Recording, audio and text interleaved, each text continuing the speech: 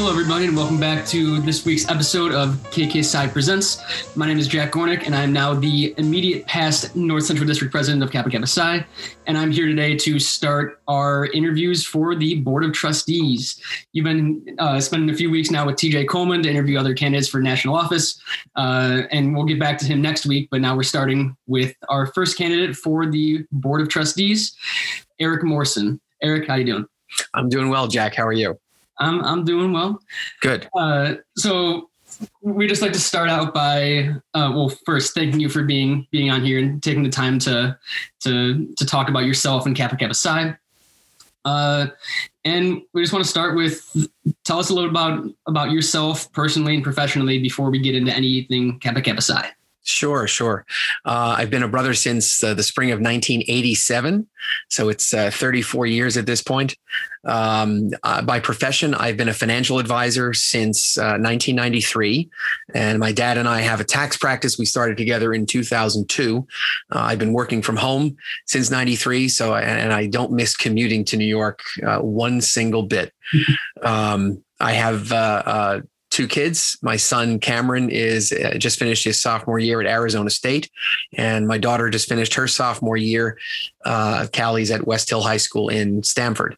And my wife, Michelle, works for Aon, and she's now working from home as well.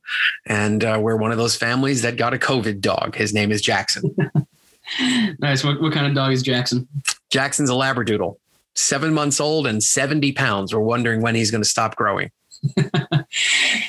Well, I mean, no better time than the pandemic, I guess, to start with the dog. You got it. And so now, since you said you're working from home now, not a big change from COVID. No, not a big change for me. I'm out of the house less. I'm on Stamford, Connecticut's city council. We call it the Board of Representatives. So like everything else, everything's been done virtually. So, for dozens and dozens of visits to our government center, City Hall, I'm home now. So I'm home more than I was before, even though I work from home, if that makes sense. Yeah. All right. So now we'll just move in a little bit into some fraternity related questions. So as someone who's now been on the Board of Trustees for a while, as someone who's running again, can you just walk through your journey a little bit as a brother that's led you to where you are now as the current vice chair of the Board of Trustees? From the beginning? From the beginning, as far back as you want to. Wow. No, that's fine. When I became a candidate in the spring of my freshman year, there was a prospective candidate meeting, and I didn't bother going because I wasn't really interested. And the brother in my chapter at UConn, who had asked me to show up, came to my room after the event that I had not attended and asked me basically, where the hell were you? So he dragged me to the next one. And I have to thank Brother Richard Walter for that. For really getting this journey started for me. It was a great experience to serve as chapter VP membership and president back then. And then we hosted convention, and the bug of service and the bug of making a difference for other people, it hit me, and it never went away. So I was very involved with Northeast District Alumni Association. I served on the board of directors of the former NAA and as vice chair and finance chair of the current AA board of directors. So it's been a constant involvement. I've never taken a break, and always wanting to serve in a larger role to affect the lives positively of more and more people and support bands in as much of an increased way as I possibly could. Mm-hmm. So yeah, I love that little bit at the beginning where what you said, Richard, was it? Richard Walter. Just dragged you to an event. I feel like that's the case for almost everybody in this fraternity, like, at least some way or another. Like I can say that was the same for me. I feel like everybody that I've met, it's somebody brought us here. And that's what I love about this, honestly. even if he hadn't shown up that night, I probably would not have gone into the process that semester. But even if I had done it the next semester, I can't imagine that the journey would have been exactly the same. Just engaging with the people I did in the membership candidate class that I had.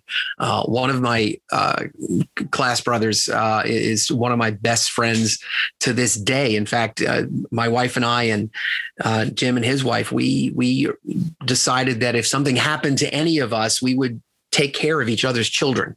Wow. That's the kind of bond that was created. And for all of our brothers who are first year actives, you may have met that person.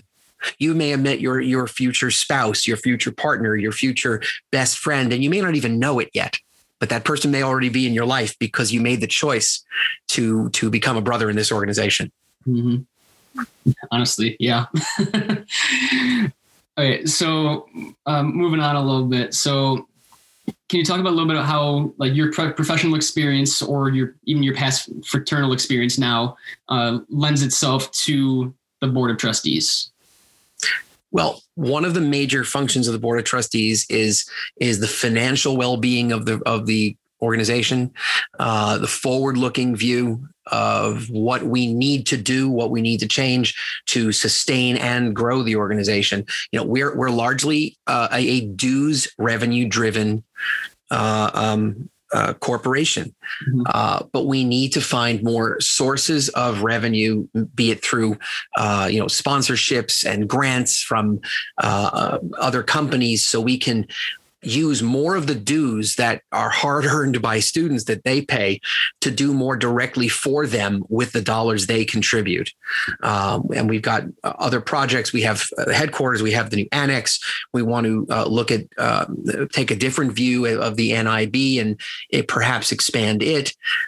So there's lots that we need to do. And as a financial advisor and a tax professional, viewing the market and how money should be invested depending upon when you need it, short term, long term, that kind of financial view that I have from a 5,000-foot view has already proven to be valuable, and I hope to have it continue to be. Mm-hmm. So, okay, you mentioned a little bit about the financial aspect of the Board of Trustees, and I probably should have started with this as you're the first candidate for the Board of Trustees. Okay. But for anyone who's listening who hasn't interacted with the board, who hasn't studied the board well enough, can you just start by explaining a little bit more about the role of the board aside from the financial aspects? Sure. The National Council is charged with basically running the day-to-day affairs of the fraternity. In each of their respective roles and collectively. The Board of Trustees is more attuned to, is more focused on the long-term, 5,000-foot view of where is the corporation, where does it need to be, where is it going, what do we need to adapt to, what do we see coming that we have to, get prepared for, and to support the National Council and the Alumni Association Board of Directors the best that we can. So we don't run the fraternity on a day-to-day basis, yet we're engaged on a day-to-day basis on longer view, larger, big picture items. Mm-hmm. And we hear if there are appeals to decisions that the National Council has made, the Board of Trustees hears those appeals. Gotcha.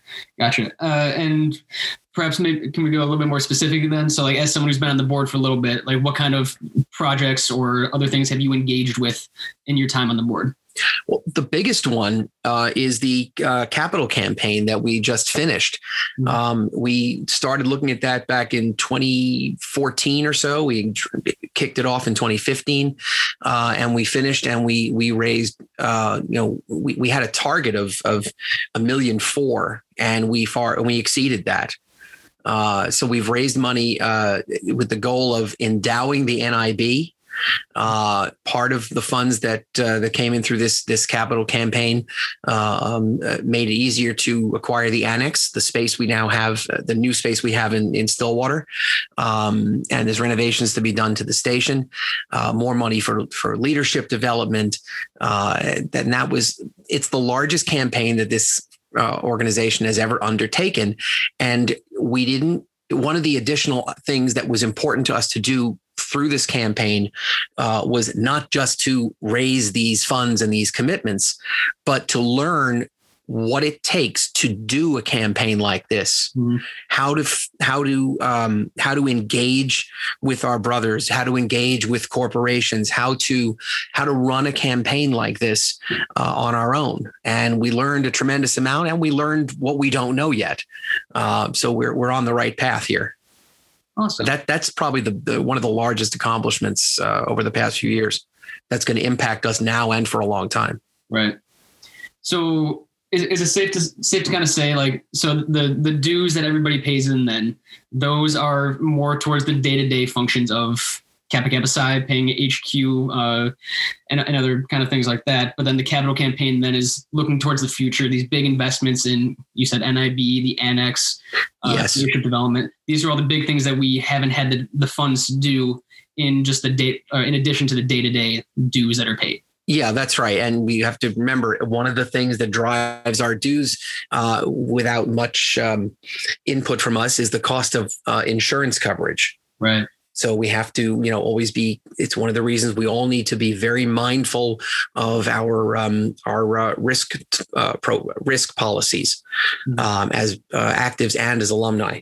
But the cost of the NIB, which includes the cost of commissioning the piece, paying the featured conductor, that comes out of the partially from the trust and is shared with our sisters of Tau Beta Sigma. But if we can endow the NIB, and that means have enough money in an investment such that it is able to generate, without any outside contribution, enough money to pay for the entire project year after year. We figured it would take about $880,000, $900,000 to endow permanently the NIB, and that was the single largest piece of the capital campaign that we just concluded. And so to that extent, the monies from the trust, perhaps that would no longer have to go to the NIB, can go to more programming and to the advantage of our actives. It's crazy to think that it's that much, almost $1 million to keep NIB going year after year. Yeah. Wow. So moving into today, like today is obviously a lot different of a world of a fraternity that we're facing than it was when you ran last time, 4 years ago. So because the fraternity is facing more significant, like, contemporary circumstances than perhaps ever before, as we're shifting in the next biennium, what's the role of the board of trustees to help this fraternity, like, rebuild and, as I think Jessica Lee put it, recharge as we recover from this pandemic? Yeah, as the normal functions, views, looking forward as the trustees have, I think the most important thing that we have to do the next biennium is support to our greatest extent, support the National Council as it tries to rebuild. Forgive the cliche, everybody's using it, the new normal. I've grown to hate it at this point because it's so overused, but it really is true. It's not going to look exactly like it did pre-COVID. Some schools are gone and not coming back. Some band programs have disappeared. Some are smaller. Even when we go back to on campus in the fall, for example, not every school is going to be as in person as other schools may be. There may still be limits on various aspects that will affect, how our band programs and how our chapters operate. So helping and making sure the National Council has every resource they need to make sure that our chapters have everything they need. That's the most important thing we need to do going forward. So when you're talking about resources given to the National Council, I'm sure you're talking about financial assistance to help them fund their programs, but what kind of other intangibles are you talking about when you're bringing that in? We also want to clearly we also want to make sure that they have enough people as needed to work on various projects. Some initiatives already in place, and others that haven't yet revealed themselves, to make sure that there are enough people who are interested in serving, can be engaged in serving and doing that work. And there is, you can't quantify the moral and brotherhood support of just knowing that there's someone there to call. Mm-hmm. There are plenty of people who know, oh yeah, we're all here for each other, but don't know that they can or aren't comfortable picking up the phone and saying, I just need to vent. I need help. I need support. What do I do? I want to bounce an idea off you. Can you be a sounding board? It's all available. Mm-hmm. And even if we just make sure everyone knows that and make sure they're comfortable knowing they can just pick up the phone, that can make a world of difference for someone on any given day. So clearly that's an intangible of great importance to me. Mm-hmm. I would guess another one in there too is because a lot of you on the board or people who are running for the board have been around the fraternity a long time. So there's a lot of institutional knowledge as a kind of a reference bank from all of you to help the National Council as well. Mm-hmm. Yep. My fairly safe assumption, I'd say. That's a good assumption. That's good. So beyond COVID, the other major contemporary circumstance that Kappa Kappa Psi and society in general is facing is that of social justice and our push to become a more diverse, equitable, and inclusive fraternity. And we can see that in the DEIA task force being pushed out recently. So as a member of the Board of Trustees, what is your role and what is the role of the board in ensuring that Kappa Kappa Psi is a more equitable and inclusive place moving forward? Look, the DEIA task force having been created is a step that is absolutely needed and long overdue. The fact that we have so many brothers in this fraternity who feel less than, not heard, not seen, not understood, and not acknowledged is I think it's a disgrace. And that we're addressing it now is vital to our fraternal survival. And I'm pained that it took such a tragedy, the murder of George Floyd, to bring this to the forefront of social consciousness, that action would finally be taken. It pains me that another life lost had to be the trigger for this. We should have done this a long time ago without having loss of life be the starting point of this initiative. The board, in fact, every brother has to make sure that this is an effort that is sustained in perpetuity. This isn't just the work of this biennium. This task force is going to advise the committee, which will meet at National Convention in Grand Rapids, as to what their charges are, what they should do as an initial committee on this topic, and then the task force work is done. But this is not a one biennium endeavor. This is ongoing. This is the first step towards a permanent focus in this organization. It's easy to be. It's easy to be an ally, to say you're an ally, but if you don't fully understand, you may not be able to be the ally you want to be, but that doesn't mean you can't be an advocate. We have to make sure that we do our best to educate everyone about allyship and advocacy, and it's going to take some hard conversations. It's going to take hard conversations to approach, to initiate, to respond to if you're asked, but we have to have the hard conversations and do the work.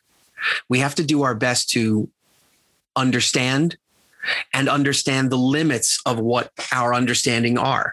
There's no way, as a white man, that I will ever understand the experience of being a person of color. But I can certainly empathize and my own personal experiences as a Jew, there are some parallels, to be sure. And listen, emotional pain is emotional pain, even if it's not on the same scale or on the same basis. We understand pain, but having those hard conversations is vital to our moving forward with this endeavor.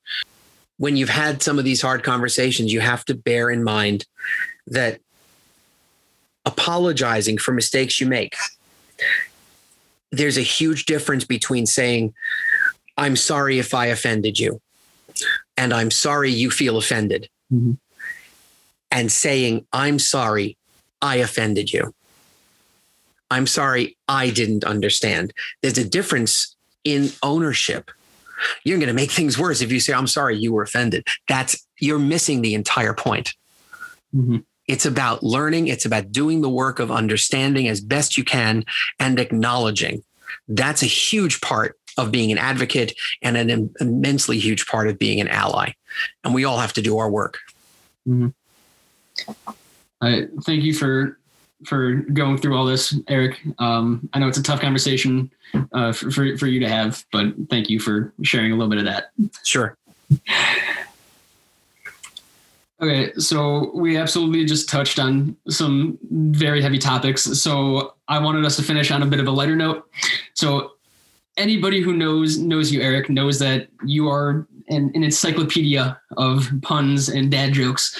So I just wanted to end this podcast with a podcast with a bit of a dad joke off. So I came prepared with a few of my own, even though I'm 21 and childless. And I asked you to come up with some of yours that you found off of your Facebook page or your timeline, and anything that you found or sent to you. So I think we're just gonna go head to head a little bit and just trade a few jokes. Okay. So, do you have any preference? Do you want me to start? Yeah, you go ahead. Why don't you start? So all of mine are going to be one-liners, just nice and short. And I figured I'd start with one of my favorites, which is, I was driving and I saw a sign that said, "Watch for children." And I thought, seems like a fair trade. Oh, that's bad. That's really bad. It's not great, no. But you started with driving. So I would say, never blame somebody else for the road you're on. That's your own asphalt. That's very true. Very true. This one's actually another road-related one. Big rig carrying fruit crashes on 210 freeway, creates jam. Yeah, creates jam. Yeah, that one's been around for a while. Mm-hmm. I mean, you have to be well-bred to make a jam joke. Exactly. Go ahead. What's your next one? Okay, another one-liner. I think this one you've probably heard before. My grandfather has the heart of a lion and a lifetime ban from the zoo. Oh boy, that's crazy. I bet he was the main event that day. Oh, I'm sure he was the main event. Okay, I got you. Exactly. See what I did there? You're very quick on that one. I appreciate it. Well, you know what the when you're eating steak and burgers, when you're in Middle Earth, you know what sauce they use? Oh man, I don't. It was the best of Shires. It was the worst of Shires. There you go. Thank you. There you go. Let's see. Listen, when I was a kid, we used to, they used to be, used tires. We'd get in them and roll down a hill. Those were the good years. Yep. Good years and all downhill from there. It is. That's right. But you know what? That last joke fell flat. Yeah, there you go. Okay. But that was really good. Okay. Wow. Continuing on this one. Should I give you a break? Oh man.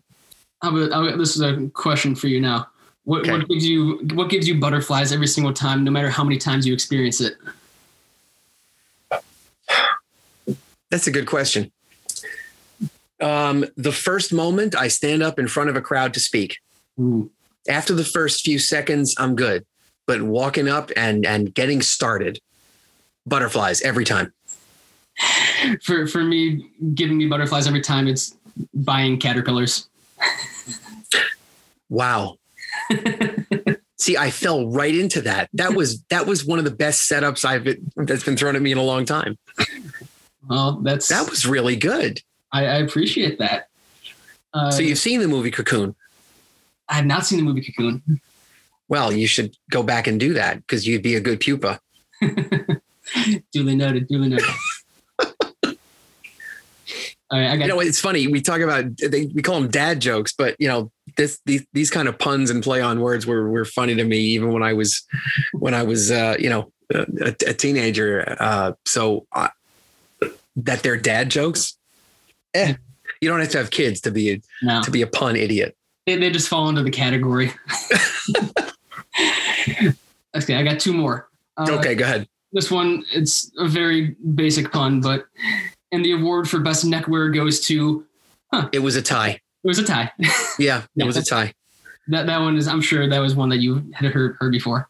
Well, I was watching when the Oscars were on a couple of weeks ago, and they were announcing the nominees for best animated short. I was sure it was going to be a draw. There you go. All right, Eric, I got one more for you. Okay. It's a good old Colin Mockery one-liner. Good. One of my favorite things from Whose Line Is It Anyway? Beverly Hills 90210, Cleveland Browns 3.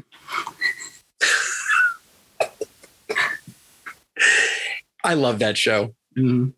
I love that show. That was good. Do I have another good one for you? Do you ever hear of Typos? Typos? As in one of the Greek god of misspelling. That's correct. That's exactly right. So you've seen my page. I think. I burnt the Hawaiian pizza. I should have cooked it at aloha temperature. Aloha. There you go. Oh, here's the one. You got to eat more donuts. It's the original Whole Food. There you go. Before Whole Foods was more organic. And look, I have advice for everybody. Mm-hmm. If you say no pun intended, forget it. You're a coward. Intend your puns. Don't be a weakling. Commit. Own them. Own your puns. Own it. Absolutely. All right. Well, Eric, unless you have any more jokes that you want to share. No, I'm not going to. Well, there is one more. Okay. Being from the New York area, we all know where the Big Apple is, but does anyone know where the Minneapolis? Minnesota, St. Paul. There you go. All right. On that note, Eric, thank you for being here today, and thank you for everything that you've contributed to the Board of Trustees over your time. Next week, we'll be back with TJ Coleman. We'll be interviewing our second candidate for National Vice President for Programs, Melissa Bannon. But until then, thank you all for tuning in to KKSI Presents. Thanks, everyone.